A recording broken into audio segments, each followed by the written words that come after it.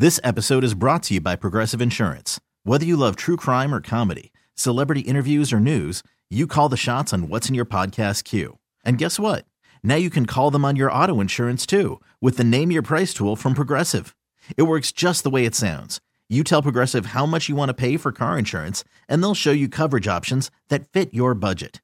Get your quote today at Progressive.com to join the over 28 million drivers who trust Progressive. Progressive Casualty Insurance Company and Affiliates. Price and coverage match limited by state law. I'm Sandra, and I'm just the professional your small business was looking for. But you didn't hire me because you didn't use LinkedIn Jobs. LinkedIn has professionals you can't find anywhere else, including those who aren't actively looking for a new job, but might be open to the perfect role, like me. In a given month, over 70% of LinkedIn users don't visit other leading job sites. So if you're not looking on LinkedIn, you'll miss out on great candidates like Sandra. Start hiring professionals like a professional. Post your free job on linkedin.com/recommend today. If you're feeling down and having trouble getting up in the morning, here's a tip. Brush your teeth. That's it. Often when we wake up, our brains go into planning mode, which leads to overthinking and stress before our head even leaves the pillow. Something simple like brushing your teeth can break that cycle and jumpstart your day. This tip was brought to you by BetterHelp Online Therapy, which connects you with a licensed therapist via video, phone, or online chat. Visit BetterHelp.com/positive and save 10% on your first month.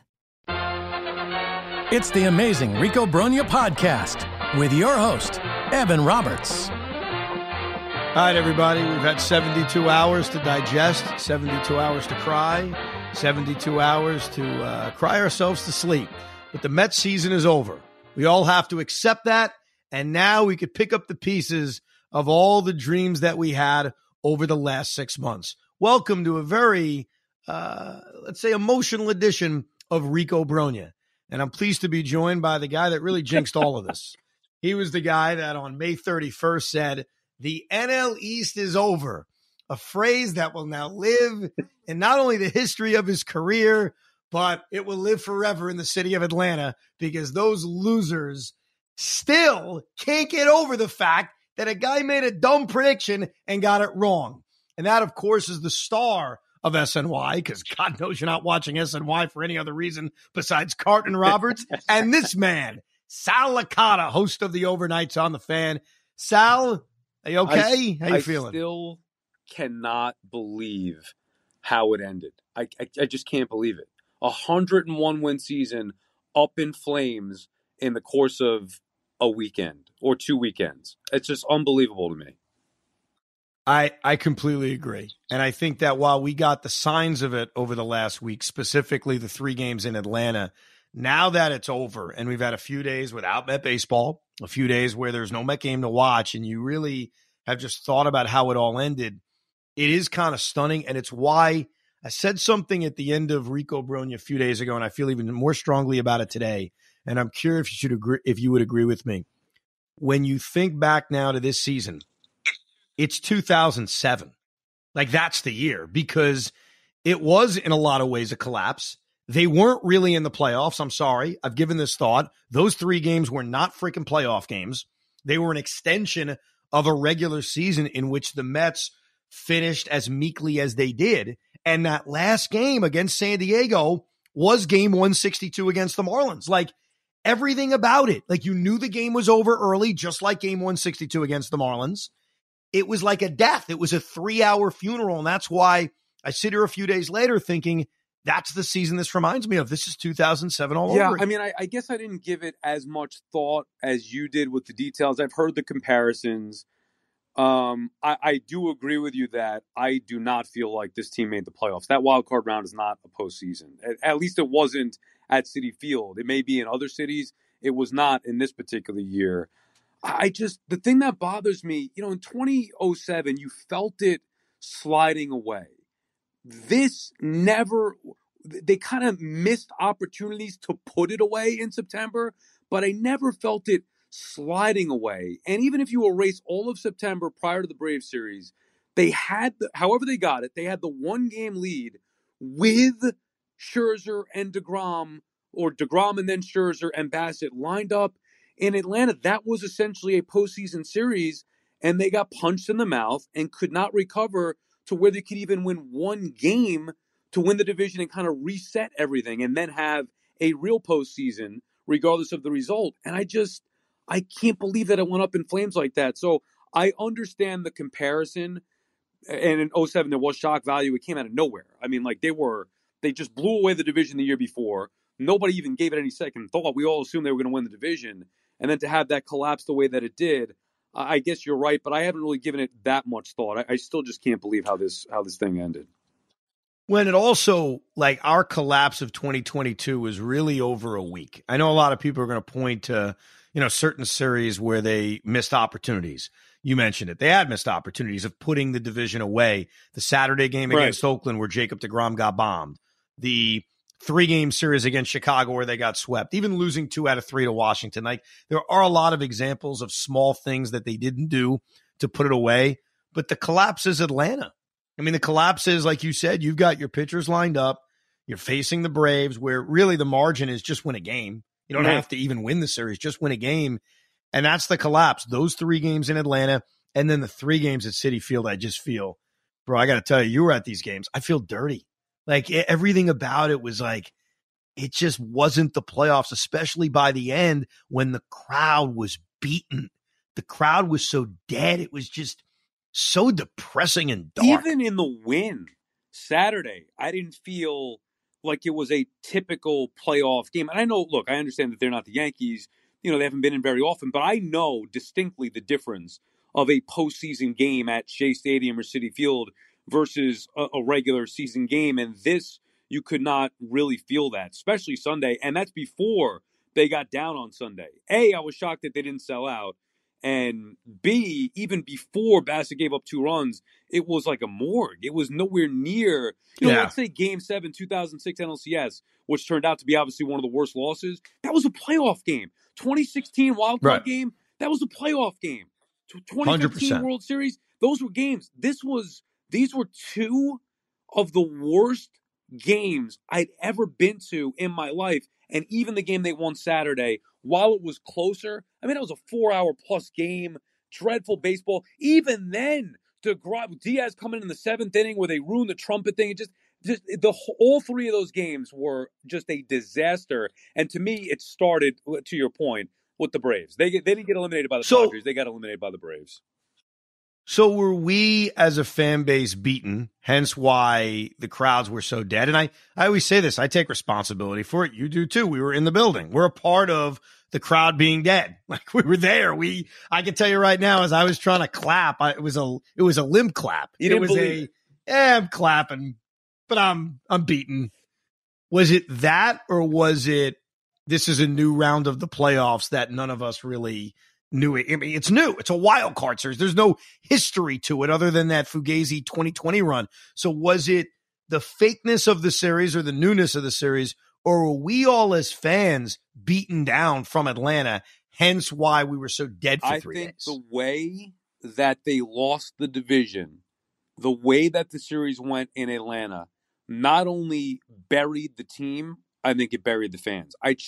Because I'll tell you, my initial thought, as somebody who was excited as anybody else to buy the postseason strip and all that stuff before the Atlanta series, I forget exactly when we purchased it, but when they got swept, and I was on the air that night reacting to it, I said, I don't even want to go to these games. The wild card at this point is beneath me. Like, this is a division-winning team. Now, I ended up going as I got over it as the week went on and wanted to get myself excited about it, I guess, but I think it was fans are smart enough to realize after what happened in Atlanta, you did not have a good feel about this ball club. I think it was more that. No, look, I think we saw the warning signs, but it still is depressing thinking about it. This is a veteran team. This is not some young, up-and-coming team that just got scarred by a 3-game sweep against Atlanta. This is a veteran team who had the opportunity at something a lot of Met teams haven't had in the past, a second chance. We didn't get a second chance in 2007 or a second chance in 2008. They were given a second chance. Yeah, you got swept by the Braves, but look, you got 3 games at home against a team that's basically been a 500 team for a half of a season. Go beat them, and now you get your crack at the 111-win Dodgers. And so disappointing and depressing that this veteran team's response to a second chance was basically to repeat the sins of Atlanta. So you're right. So that was part of it. And I'm thinking, all right, well, they do have another opportunity. And you can't let what happened last weekend impact this because it shouldn't have anything to do with it. And the whole freaking reason that anybody believed in the Mets this year was what? Scherzer, DeGrom. Scherzer, DeGrom. Yes. You want to throw in Bassett? Scherzer, DeGrom, Bassett. That's why everybody said that this team could go to the World Series. This team has as good a chance as anybody if they could get healthy with those guys there.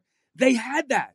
And then once Scherzer got beat up in the first inning, that was it. Off of Atlanta, he gives up that 2-run homer, and then they couldn't answer, obviously, in the bottom of the first. They couldn't recover, but you do have hope, or did, because of Scherzer and DeGrom. That's what's infuriating. Yeah. What are you supposed to do? They had the guys there. They just didn't get the job done.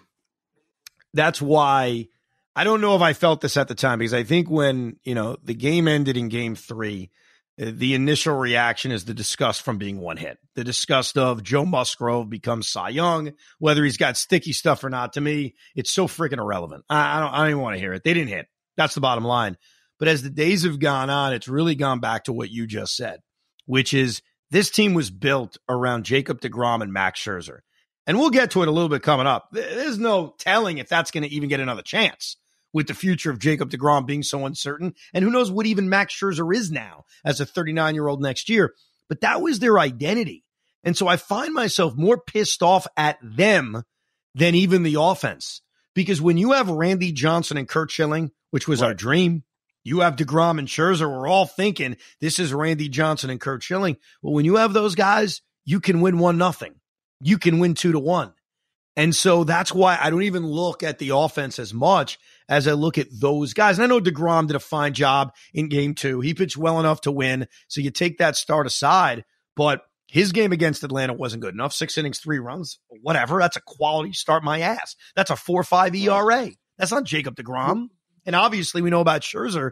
And so I think that's my biggest disappointment now, a few days later, that they got deGrom and Scherzer lined up. They made 4 starts against Atlanta and San Diego, and the freaking team went 1-3. And they didn't do well enough. The biggest disappointment for me was Scherzer in game 2 in Atlanta and Scherzer in game 1 against San Diego. Bassett sucks. I'm over Bassett, and he gave you nothing. He was overwhelmed. But yeah, that's the problem. And you look around, Bieber did his job as the ace. Garrett Cole did his job for the Yankees as an ace. Darvish, Musgrove, those guys pitch well. It shouldn't be that hard to get these guys to go out there and pitch 7 solid innings. Without that, the offense is irrelevant, because if they don't get those ace-type performances from those guys, this team is certainly not good enough to win. And that's what's demoralizing, because it'd be one thing if deGrom wasn't healthy, or Scherzer, and who knows if he's 100% healthy, but you get the point. They took the mound, all bets are off. Like, you got to go out there and perform, and they didn't. It's disheartening. Yeah, look, I mean, we heard this last year with Garrett Cole, whether he had a hamstring issue or not. It doesn't matter. You took the ball, you pitched in a game, you didn't get the job done. And it's incredible to think, because Max was so good this year. He had the lowest ERA of his major league career. I know he missed a lot of time, so who knows if he makes the full 31 starts if he has that same ERA. But he was lauded by all of us as the tough guy. Give him the baseball. He's a warrior. He's a battler. He's so this, he's so that. Meanwhile, his Mets season, his first Mets season ended with his ass being booed off the mound. I mean, who would have saw that coming, man? He got beat up. I did not see it coming. As a matter of fact, even as generally negative as I would be, being a Met fan, after they lost that Friday in Atlanta, I believed Scherzer was going to shut them down in game 2, and he didn't. I believed he was going to set the tone in game 1, feeding off the energy of the crowd that he said he gets high off of, right? He talked about, oh man, I love the energy of the crowd. And I'm like, you may have won the World Series in 2019 with the Nationals. You'll never experience what this is like postseason in New York. And before the fans could even get freaking excited, he gave up a 2-run homer. I just can't. Everything, the way that it went was the worst case scenario for the Mets, both in Atlanta and at home against the Pods. This is your operating system talking, not your computers or your phones, but your internal human operating system. I'm feeling a little overloaded. Here's how you can ease my stress. Close your eyes or softly gaze at something in front of you. Now inhale for 4 counts, exhale for 6. Keep repeating. much better. Longer term, there's BetterHelp Online Therapy. They'll match us with a licensed therapist we can connect with via video, phone, or chat. Visit betterhelp.com/positive and save 10% on our first month. And here's what I think is so scarring. I've known you for a while as a Met fan. I don't take you as like an overly confident guy. I'm certainly not a confident guy. You declared, and it was your opinion as much as I disagree with you, that they were going to win the division in late May. I was definitely not as boisterous as you, but throughout the season, I had this cautious optimism that they'd win the division, which is far different than you, but I did, and I'm usually not like that. And so here's what kills me.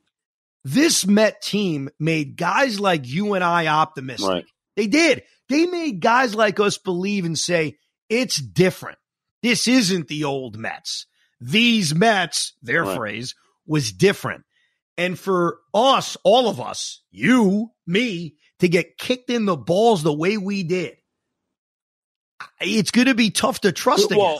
It's like the girl that cheats on you. Like, how the hell could we ever trust No, again? Not until you see it. It's like, and I was trying to get over it heading into the wild card, saying, like, it's okay to love again. Believe in them. And you're right. Like, that was the biggest issue with me with the people from Atlanta, where I talk a lot of crap for the Mets, saying they were going to win the division. I think a lot of them assumed that I was saying it because I was some Mets homer, which is the furthest thing from the truth. Nobody has ripped the Mets more than you and I over the course of the last, 10 years. So I believe that they were good. Oh, and by the way, they were good enough to win 101 games, which nobody gives a shit about now. But at the time, like that, you look at where they are as far as their record, the history of the team, that's a big deal. So we were not wrong to believe in this team. But to have it blow up in our faces the way that they did, I cannot trust them.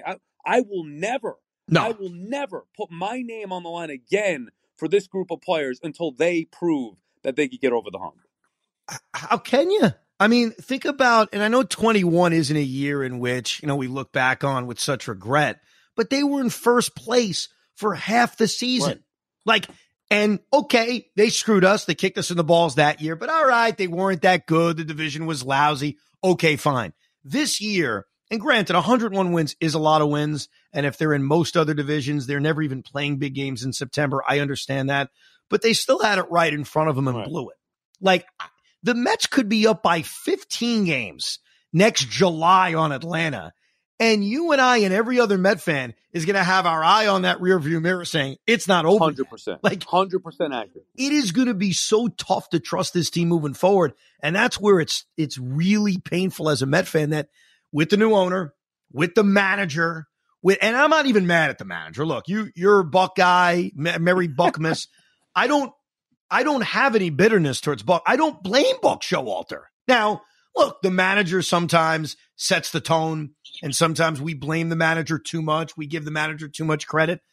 I'm just reacting to what he did, the lineups he put out there, the moves that he made. Personally, I love the way he used Edwin Diaz in Game 2 of the series. It's something as a baseball fan I've been dreaming about forever. Don't F around. Use your best reliever in the seventh inning if you need to. So I liked his managing for the most part. I even liked him going out there saying, hey, check Joe Musgrove's ear. Why the F not?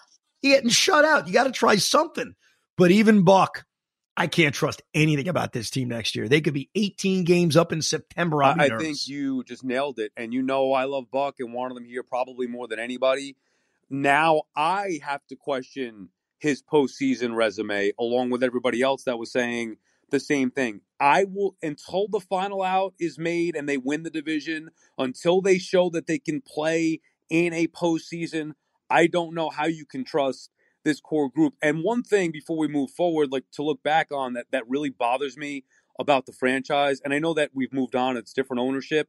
However, the Mets wasted, and I'll never get over this, and I'll never forgive them for this.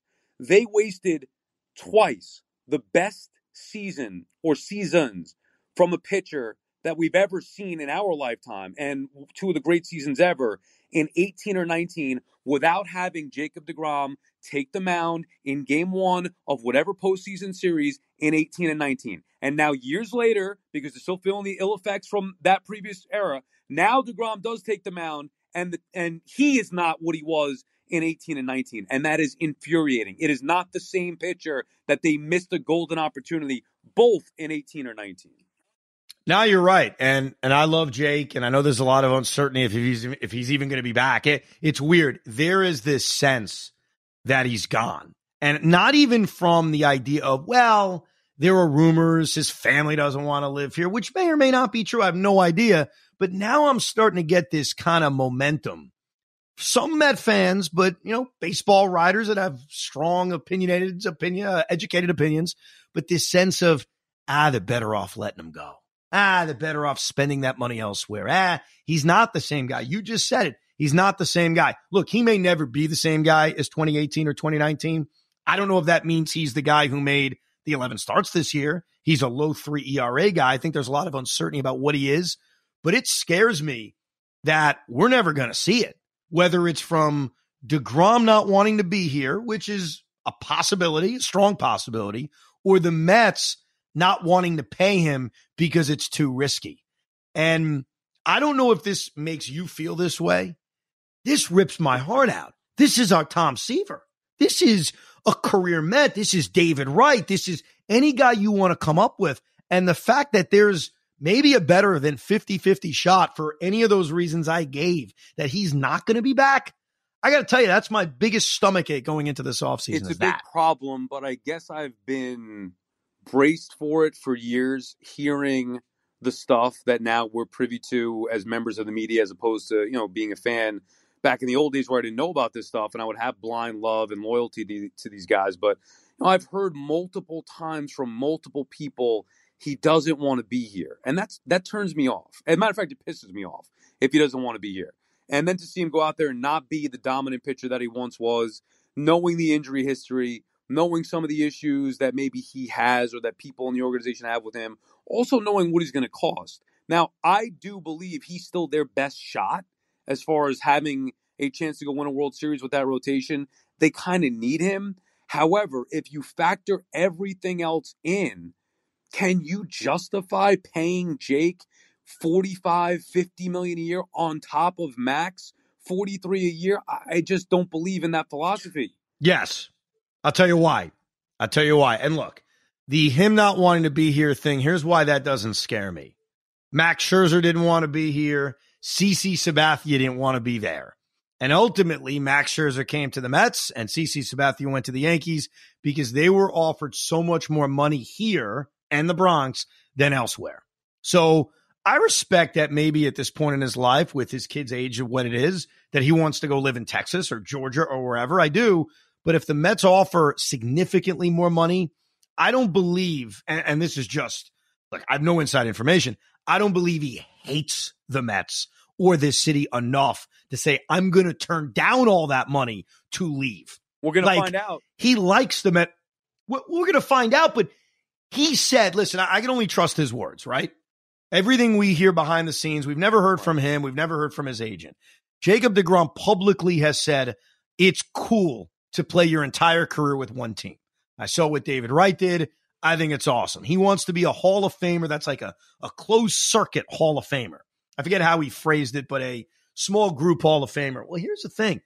You play for multiple teams. It's tough to be that guy.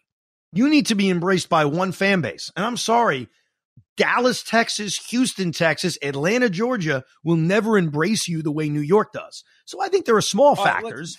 Let's say then, hypothetically, the Mets, he wants to be here. DeGrom is open to returning to the Mets if they give him whatever his contract is. What are you willing to give him?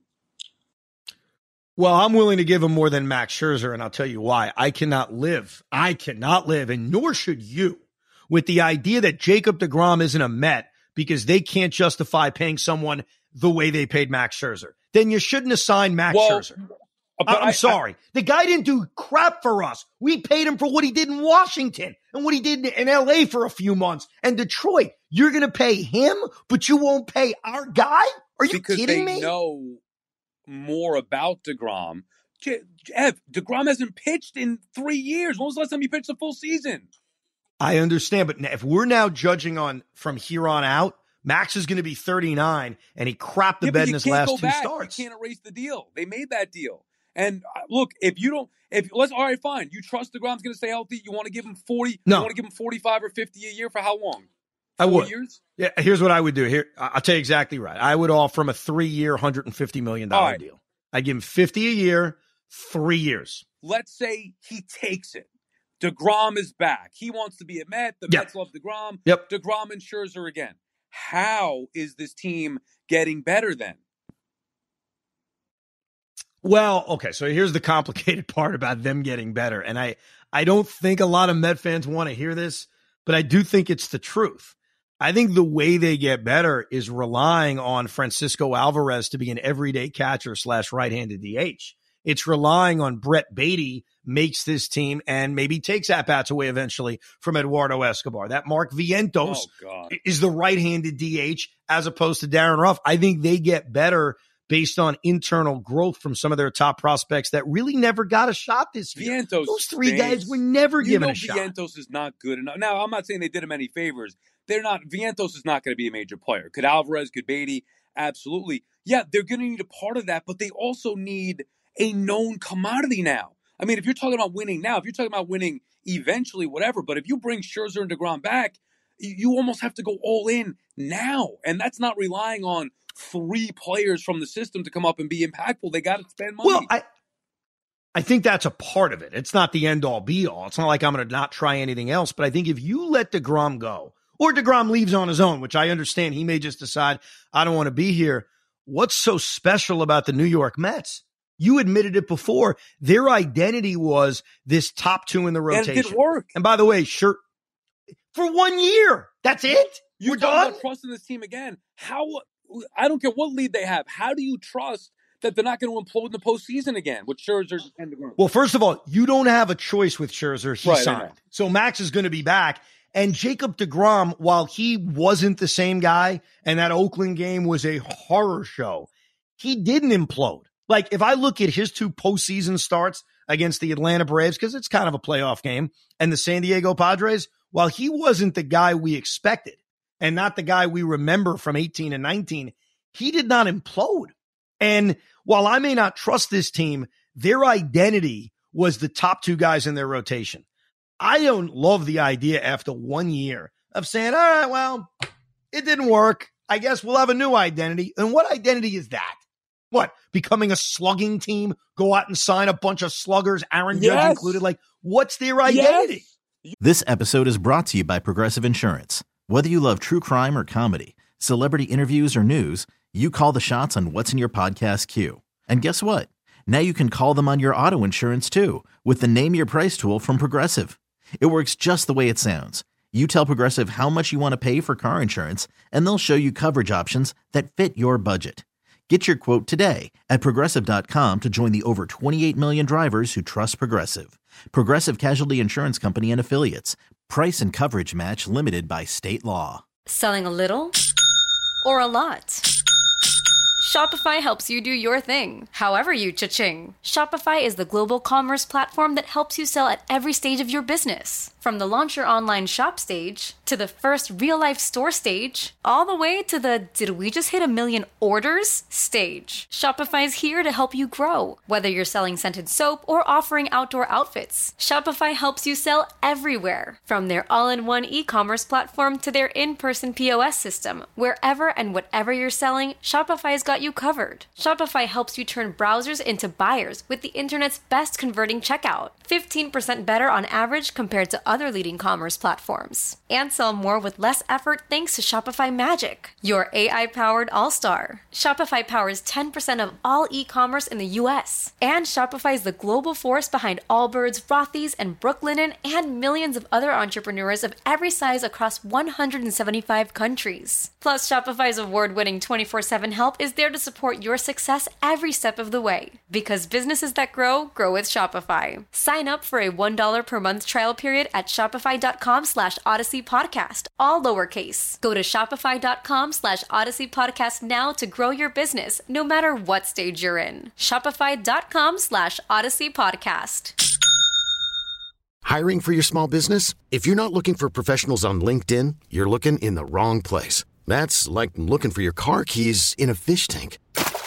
LinkedIn helps you hire professionals you can't find anywhere else, even those who aren't actively searching for a new job but might be open to the perfect role. In a given month, over 70% of LinkedIn users don't even visit other leading job sites. So start looking in the right place. With LinkedIn, you can hire professionals like a professional. Post your free job on linkedin.com/recommend today. You add Aaron Judge. I'd rather spend $50 million a year on Judge than I would DeGrom and say Brandon Nimmo even. I think it's time. I'm sick and tired of it. The last time the Mets had an offensive team was 2006, and that team ran roughshod over people with that sick lineup. That's what I want again. Balance the pitching, but you don't need two $40+ million pitchers in a rotation to win. Well, first of all, if you can get DeGrom on that 3-year deal, and who knows, maybe he's going to demand 5 and maybe there's a team that gives it to him. I don't know. But if you got him on a 3-year deal, you're making your bed for 3 years of paying 2 aging pitchers a lot of money. You're not getting in bed for 10. So I'll ask you this. Would you rather pay, and I'm not saying the money's going to be this, I'm just throwing a hypothetical at you. Would you rather pay Aaron Judge $50 million a year for 10 years or Jacob deGrom $50 million a year for 3 years? Well, I mean, I don't think that that's a realistic number for Judge. I'm not giving Judge $500 million. I think he's going to be lucky if he gets $350, maybe $375. So I would give Judge $400 million. Look, if you're paying Francisco Lindor $340, Aaron Judge is worth $350 or $400 million. Well, I think, look, I don't think Aaron Judge is going to be here, but I do think that if the Mets are getting in that pool, they're going to have to cleanly outbid the New York Yankees. And I don't think the Yankees aren't going to lay down and let him go to the Mets. So I do think that if we're talking about a Judge contract, it's going to be an absurd contract. If it's from the Mets, it is. Because, look, I love what Steve Cohen has done. He hasn't done enough to make Aaron Judge leave the Yankees and come to the Mets unless it's they're going to have to pay $30, $50 million more, something like that, I would think, at least. Here's the other thing, and you haven't said anything about this, and I'm curious. Do you not have any emotional attachment to the fact that Jacob deGrom's a homegrown Met and could have his number retired and could be, besides Seaver, who didn't finish his career here, maybe one of the greatest career Mets we've ever had? I don't, and I'm curious within myself to know if it's because of the stuff that I heard, if it's because of I've been burnt before. Like, I was in love with Matt Harvey. I loved Matt Harvey more than anything, and he broke my heart like everybody else. But it's probably more that just the stuff that I'm hearing is such a turnoff with DeGrom. What? I'll be excited when What? Because he doesn't want to be here potentially? Is that really the problem? He's just a bit of a jerk, the way he's handled certain things, that he doesn't want to be here. Yeah, there's a lot to it. Now, I don't know these to be factual. Again, I'm hearing from multiple people different things. So I don't even it's altered my judgment, but I shouldn't probably let that. As the fan, just the fan in me, I could see the emotional attachment. By the way, he hasn't friggin' pitched. He has not pitched. If this were 2018 or 2019, I mean, I'd be saying, yeah, give him $500 million. I don't care what you got to do to keep him here.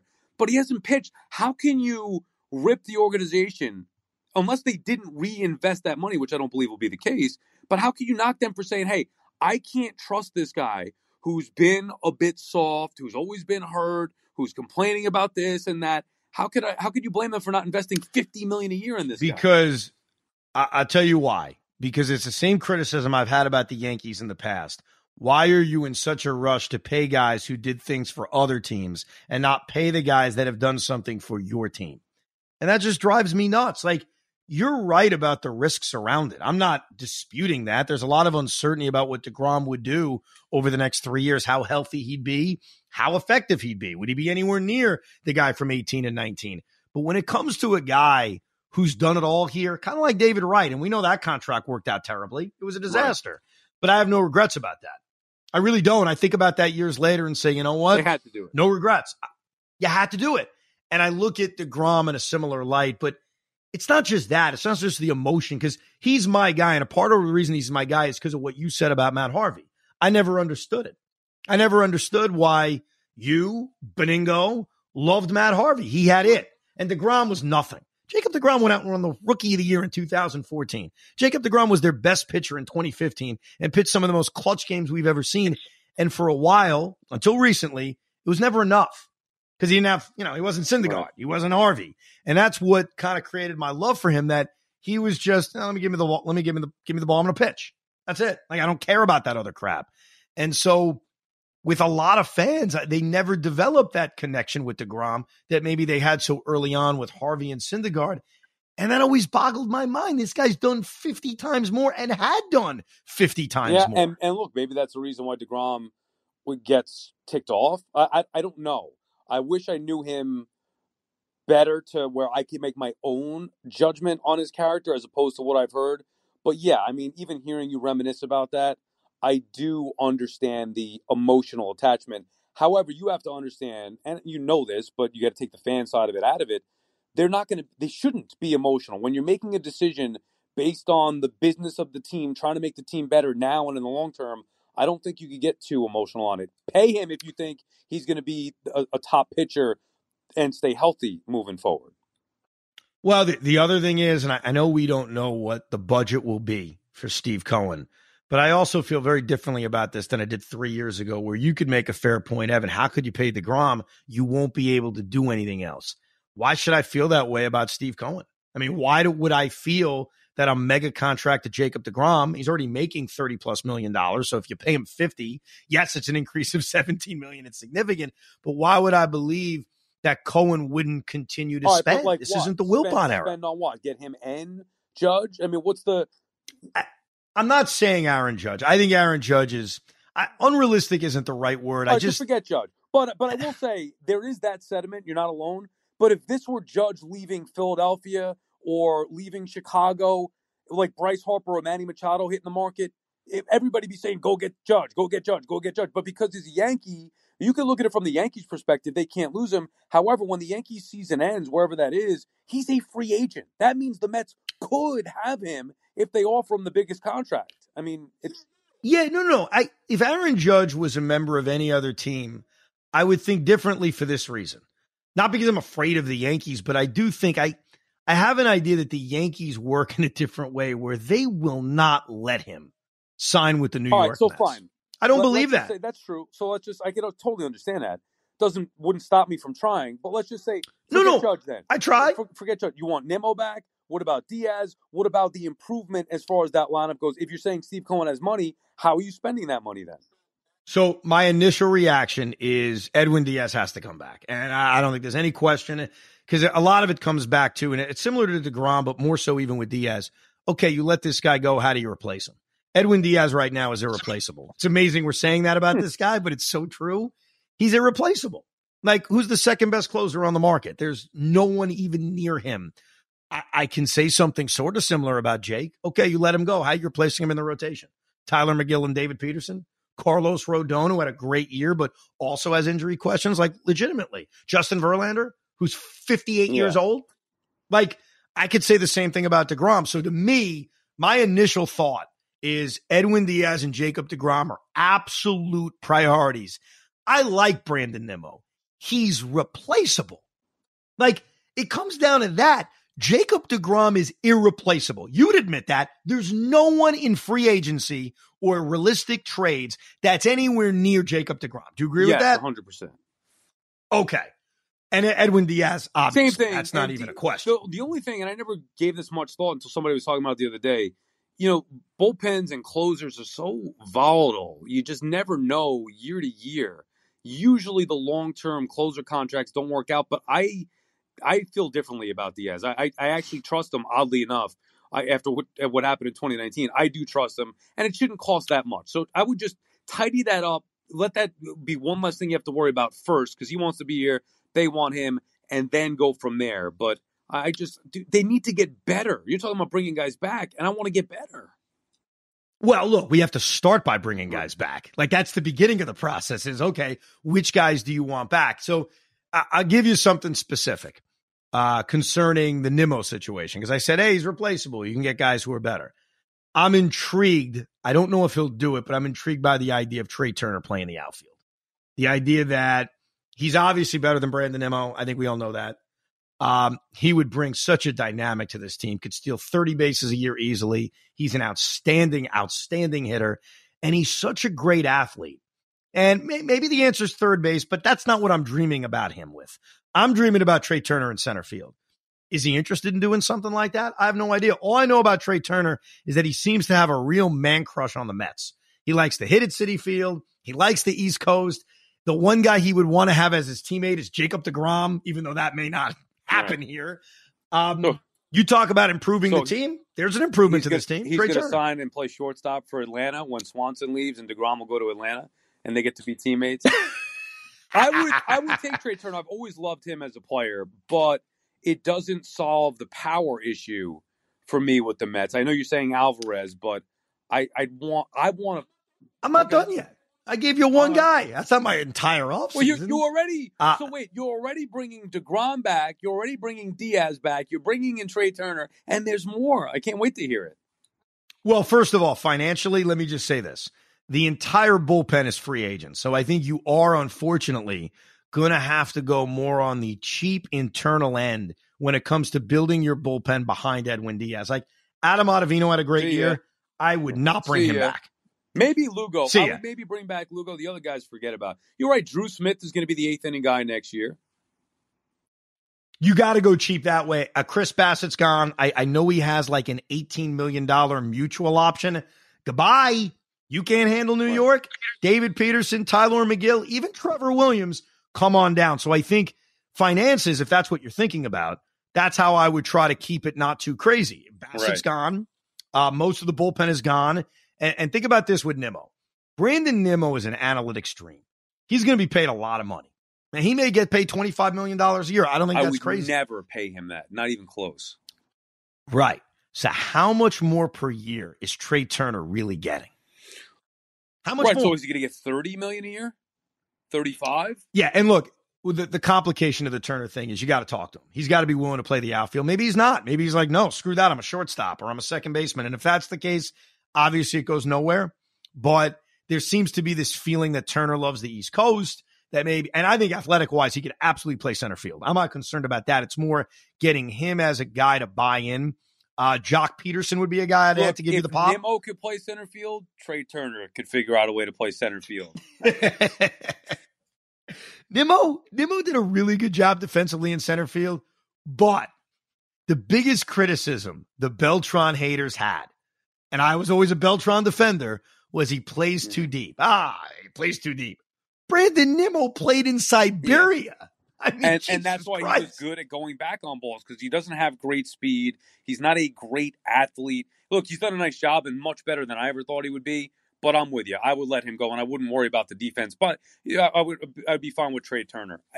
Then you would need power. Maybe it comes from Alvarez. I don't know about Peterson, although Jock Peterson possesses what I feel like this Mets team lacks, and that is sack. That's what they need. Toughness. Peterson is unafraid. They have a couple of guys, but they don't have enough. And I like I don't love Peterson as a player, but I do like his attitude. I think the Mets need that type of attitude. Yeah, Ian Happ is another guy I was thinking about, like that kind of fits that mold of can hit the ball over the fence and has a little bit of balls. And, I don't know if it's effectively worked for the Yankees, but the thing we always heard about Josh Donaldson was he provides that thing to the Yankees they don't have in their locker room, whether it was balls, however you want to phrase it. And I don't know if that's actually worked for the Yankees, but that was the theory. We all said it. We all repeated it all. Mm-hmm. Donaldson gives them that kind of pizzazz that they need.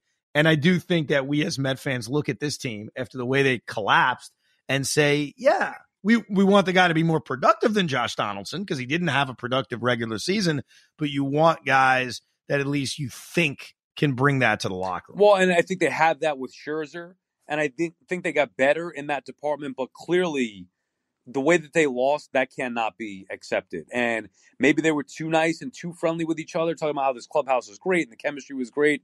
Maybe they need somebody with a little bit of an edge to I don't know, push some guys a little bit, but something has to change in that regard because this was a soft team, proven to be a soft team. So how much, we go back to this from earlier, how much do you put on Buck? I'm not putting a lot on it, but I do think that Buck keeping the even keel, like I wanted an Aaron Boone slap the table moment from Buck toward the end of the year. Never happened. Never happened. Not once. He never showed. And I know Buck. I know he was livid inside with the way some of the stuff went in September, with the Atlanta series, and obviously with the way the thing finished. So, but there's a fine line there, because if he goes too hard, he's old school Buck, he's nasty Buck, rubbing the players the wrong way.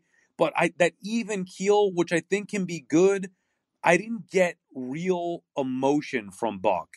And I wanted that. So he takes some of the blame, not all, not a large chunk, but at least some of it, because he is the captain of this ship. Yeah, I think eventually he gets more of it. If this team struggles next year, if this team, dare I say, collapses again next year, I think then he would take a lot of heat as, well, maybe that comes from the manager who's won nothing. Because I haven't put a lot of stock in what he's done in his postseason career. He's a different guy.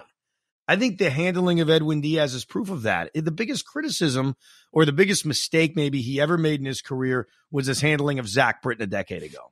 And clearly he learned from that. And he's also strategic. This is what I loved about Buck this year. He is strategically a different manager than he ever was. Like, there was never a time in which Buck Showalter or any other manager would routinely use his closer in the 8th inning to get better hitters out and then go to his 8th inning guy in the 9th inning. And personally, I love it. Like, that warmed me up to him more than anything he did, because it always made sense to me. For 8 years, I screamed about it, and he did it. They will never get a better in-game tactician than Buck Showalter. That's just something, like, he's maxed out in that aspect of it. The temperament, the dealing with the players, I think he's good there, but I would be mildly concerned off of the way that they fell apart. Absolutely, and it's going to be a question they all have to answer all year. Garrett Cole was in a tough spot in 2022. No matter what he did during the regular season, people were going to think back to the wild card game. Didn't matter. And unfortunately, you can't do anything in April to fix October. You can't do anything in June to fix October. That's the problem the Mets are going to have. Not just Max Scherzer, but everybody. Hey, yeah, you guys have won 8 in a row. You're 6 games up. Remember when you guys choked like dogs in 2022? Yeah. And there's nothing you can do until you get right back to the same spot, or maybe around later the division series, and then you erase it. And that's going to be it's a cloud over them. I thought the 08 Mets had the same cloud all year long. Hey, you guys collapsed last year. Hey, you guys collapsed last year. And then they didn't collapse in 08. They lost a tough pennant race, but they sort of did it again.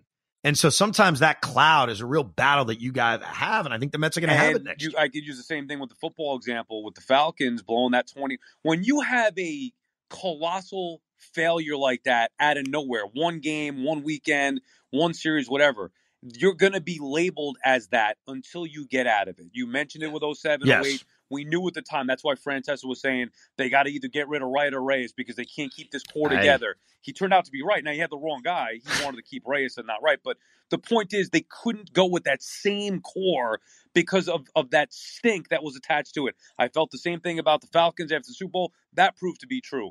What will happen now with this group? You know, they're going to go with the same core, and then what? Are they going to actually win this time and prove people wrong, or end up in the same spot? I cited that argument on the air the other day, the Francesa argument that he had with me, with you, with a lot of diehard Met fans about the core's rotten. Okay, you got to get rid of the core. And we were all pissed at him. I yelled at him. We all yelled at him. It was my first time ever yelling at Mike. It was a great experience. But what I admitted to him years later was, you were right. Like, I didn't want to admit that. You're right. And I don't want to have to think about that with this team, because what does that mean? If we think the core is rotten, first of all, Lindor's not being traded. He's untradeable. So what does that mean? You trade Pete Alonso? No way. You trade Jeff McNeil? Like, what the hell does that mean? No.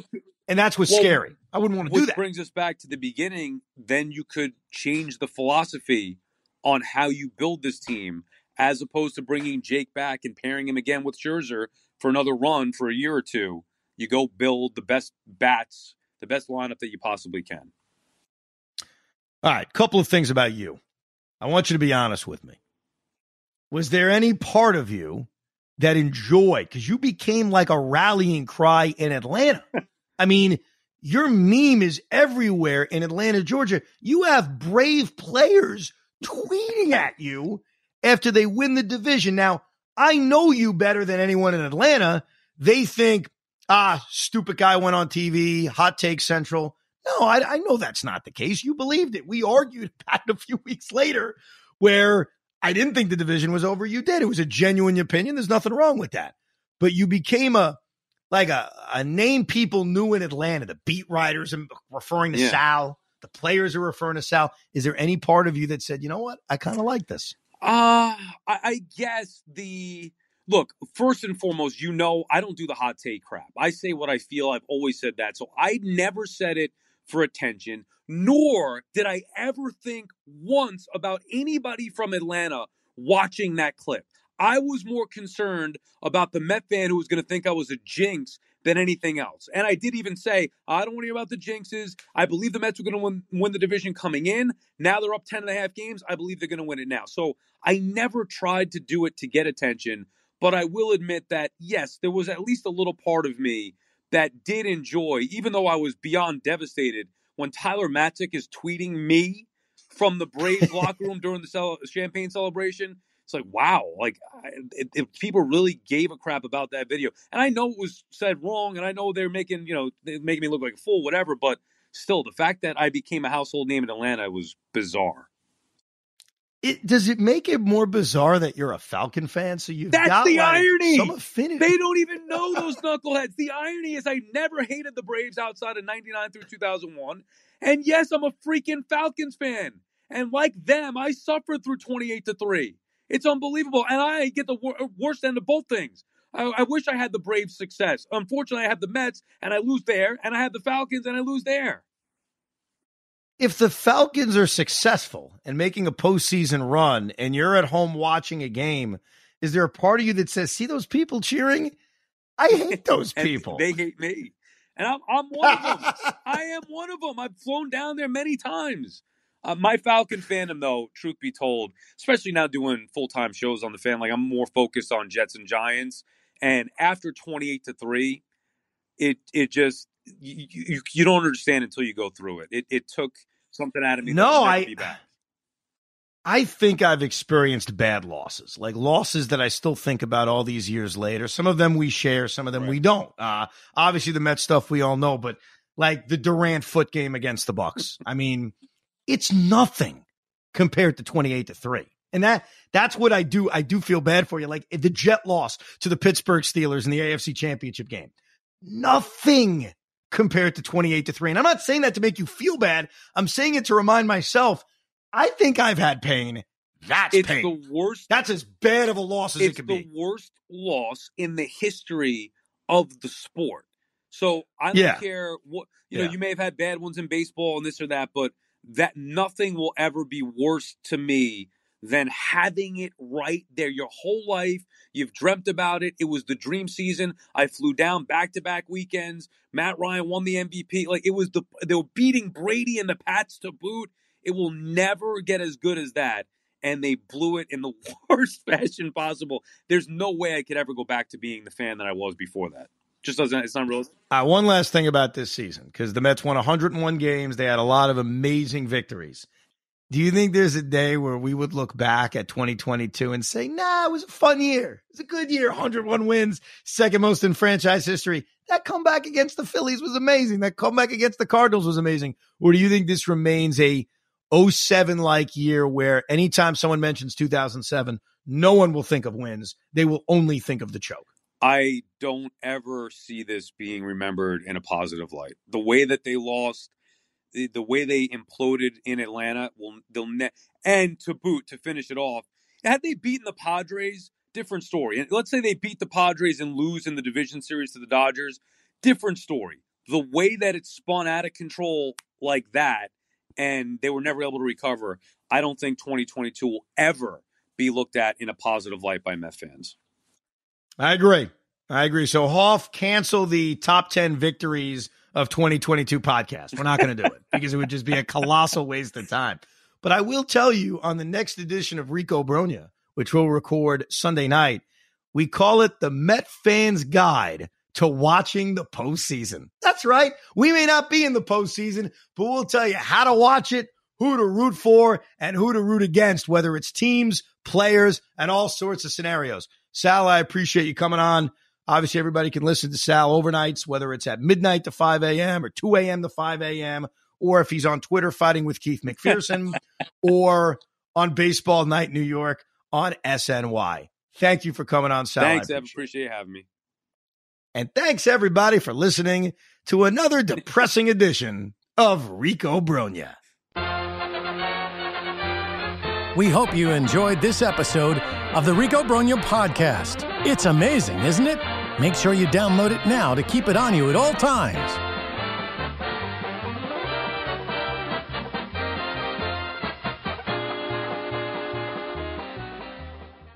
If you're feeling down and having trouble getting up in the morning, here's a tip.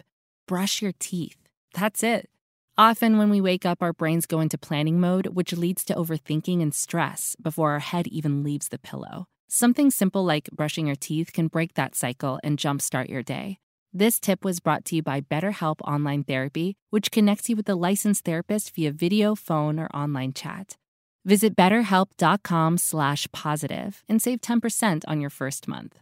This episode is brought to you by Progressive Insurance. Whether you love true crime or comedy, celebrity interviews or news, you call the shots on what's in your podcast queue. And guess what? Now you can call them on your auto insurance too with the Name Your Price tool from Progressive. It works just the way it sounds. You tell Progressive how much you want to pay for car insurance, and they'll show you coverage options that fit your budget. Get your quote today at Progressive.com to join the over 28 million drivers who trust Progressive. Progressive Casualty Insurance Company and Affiliates. Price and coverage match limited by state law. We get it. Attention spans just aren't what they used to be. Heads in social media and eyes on Netflix. But what do people do with their ears? Well, for one, they're listening to audio. Americans spend 4.4 hours with audio every day. Oh, and you want the proof? Well, you just sat through this ad that's now approaching 30 seconds. What could you say to a potential customer in 30 seconds? Let Odyssey put together a media plan tailor-made for your unique marketing needs. Advertise with Odyssey. Visit ads.odyssey.com.